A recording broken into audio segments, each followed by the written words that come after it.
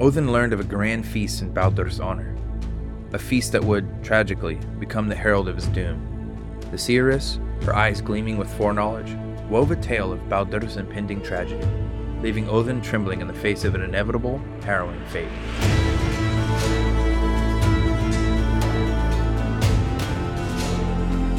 Skull Vikings, you're listening to Beyond Asgard, a podcast where we explore the tales of Norse mythology and the lessons behind them. Tune in every week to hear epic stories of sacrifice, intrigue, and perseverance. For all of our socials, you can visit beyondasgard.net. I'm your host, Eli. Now let's set sail.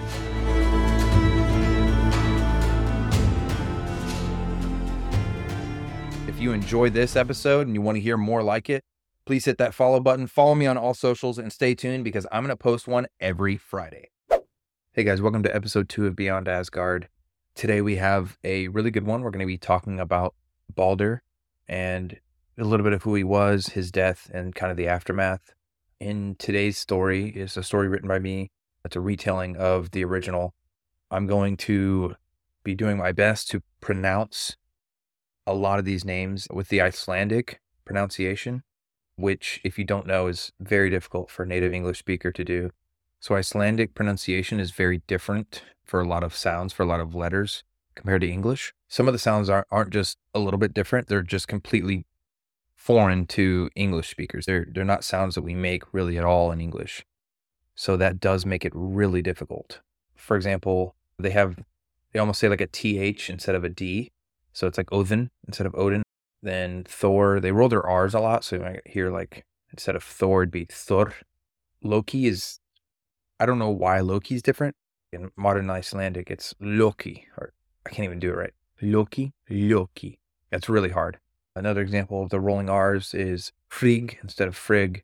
Freya would be Freyja, almost like a IA at the end, Freyja.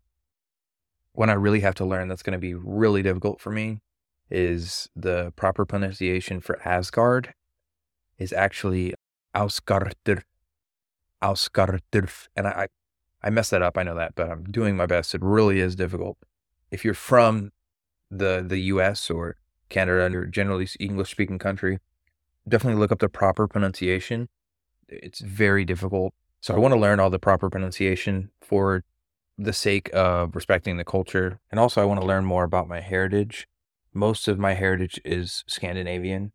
The source of a lot of what we know about Norse mythology comes from two old Icelandic works. You got the Prose Edda and the Poetic Edda. Being that the stories themselves come from Iceland, I want to try to use the Icelandic pronunciation. So today we're going to be learning about Baldur or Baldur.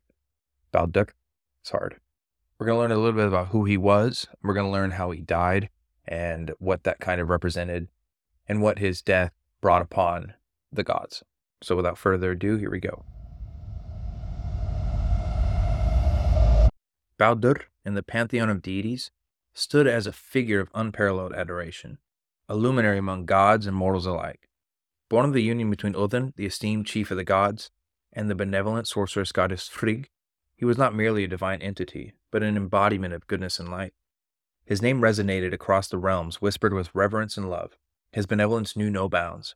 He possessed a heart that overflowed with kindness, a soul that embraced the entire cosmos in its warmth. Joy, as if woven into the very fabric of his being, radiated from him like sunlight, casting away the shadows of sorrow wherever he ventured. Every smile he shared, every laughter that graced his lips, had the power to heal the deepest wounds and mend the most shattered spirits. But it wasn't just his kindness that endeared him to the hearts of all who knew him. It was his unparalleled courage that set him apart in the divine tapestry. In the face of adversity, he stood tall and unyielding, a beacon of hope and valor. His courage wasn't merely a trait, it was a force of nature, inspiring gods and mortals alike to face their fears and challenges with unwavering determination.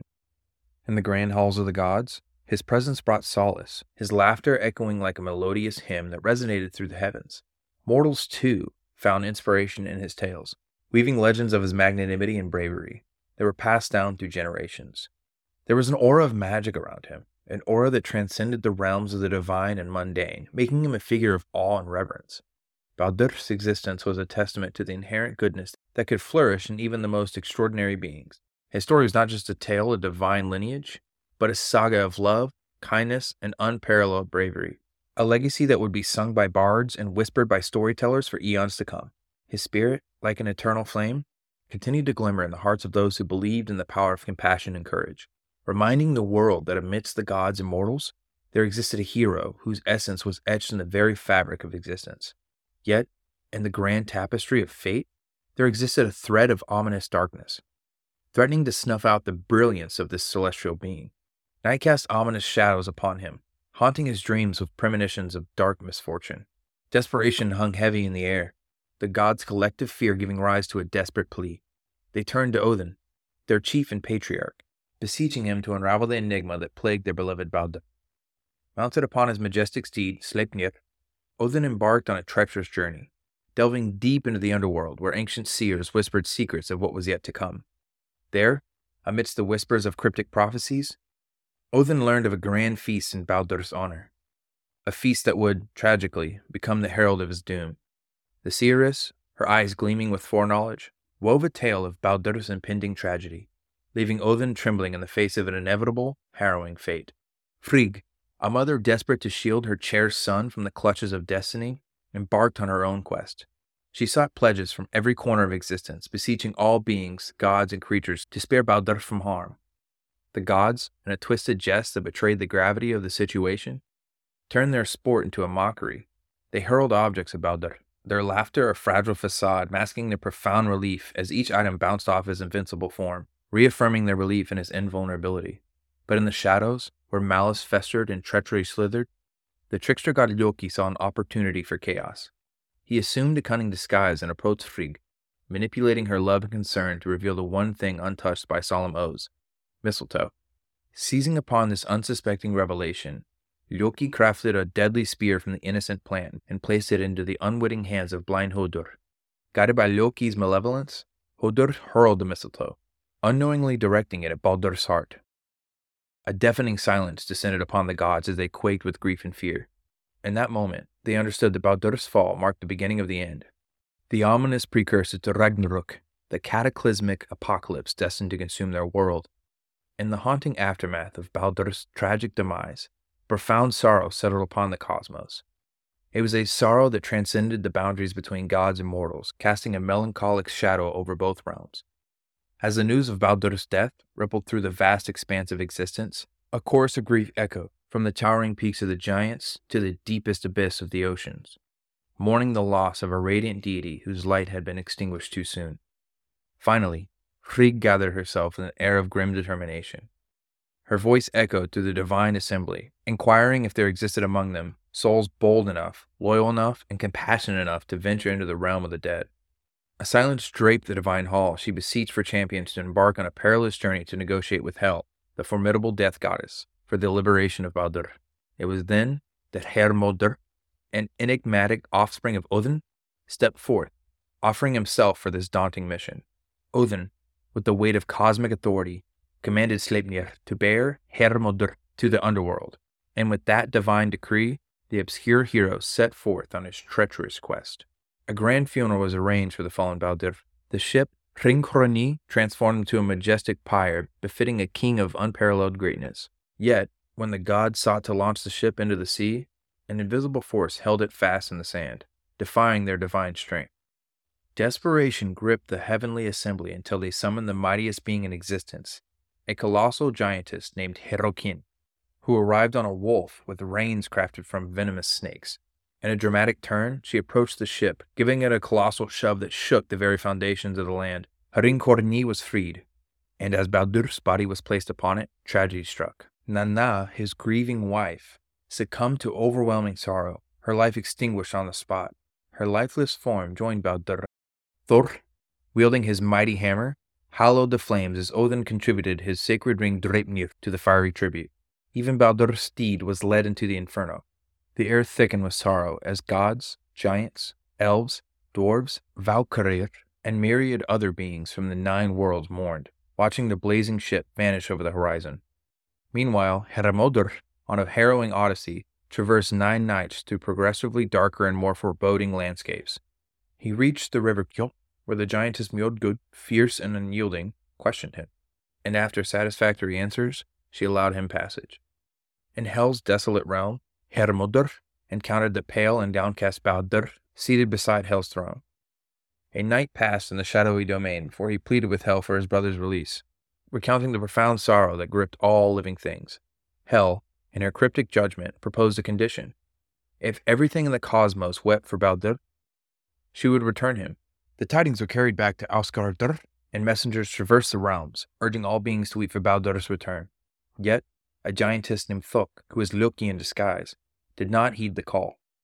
Thok's heart remained cold, callously denying the tears sought by Hel, sealing Baldur's fate. In the chilling embrace of Hell's darkness, dampness, and cold, the radiant light and joyous exuberance of Baldur would never grace the realms of the living again. The gods and all existence lamented the loss of their radiant beacon, knowing Ragnarok was to come. So I really enjoyed that story. I won't dive too deep into my interpretation of the story, but I will say that to me it feels as though the story kind of symbolizes the fleetingness of perfection, if it even exists at all. Baldur is kind of the epitome of perfection among the Norse gods. He doesn't harm anybody. He never does anything wrong. He's a loving, kind God. But he is the first god to die. The first among the gods in the Norse pantheon.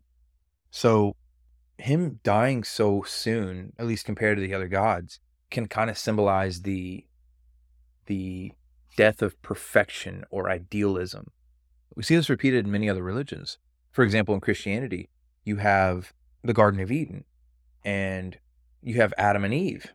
Eve, tempted, eats an apple, right? She eats an apple, and all of a sudden, perfection is gone from the earth. It's gone from humanity. I'm not saying that, they're like tied or whatever. All I'm saying is that you see this idea repeated because it can symbolize the fleeting existence of perfection and idealism.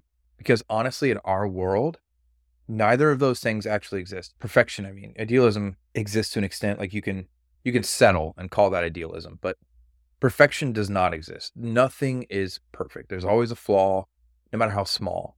Even if something seems perfect, even if something is perfect, it's not.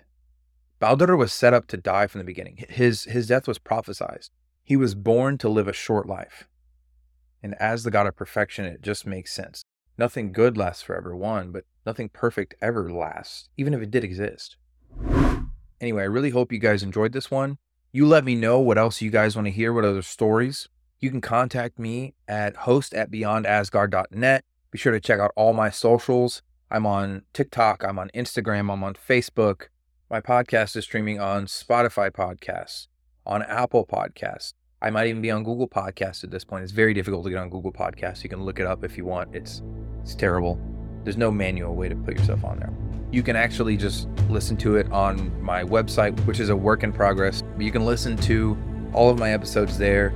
That's beyondasgard.net. Come back every Friday when I release a new episode, and I really look forward to seeing you guys in the next one. Bye-bye.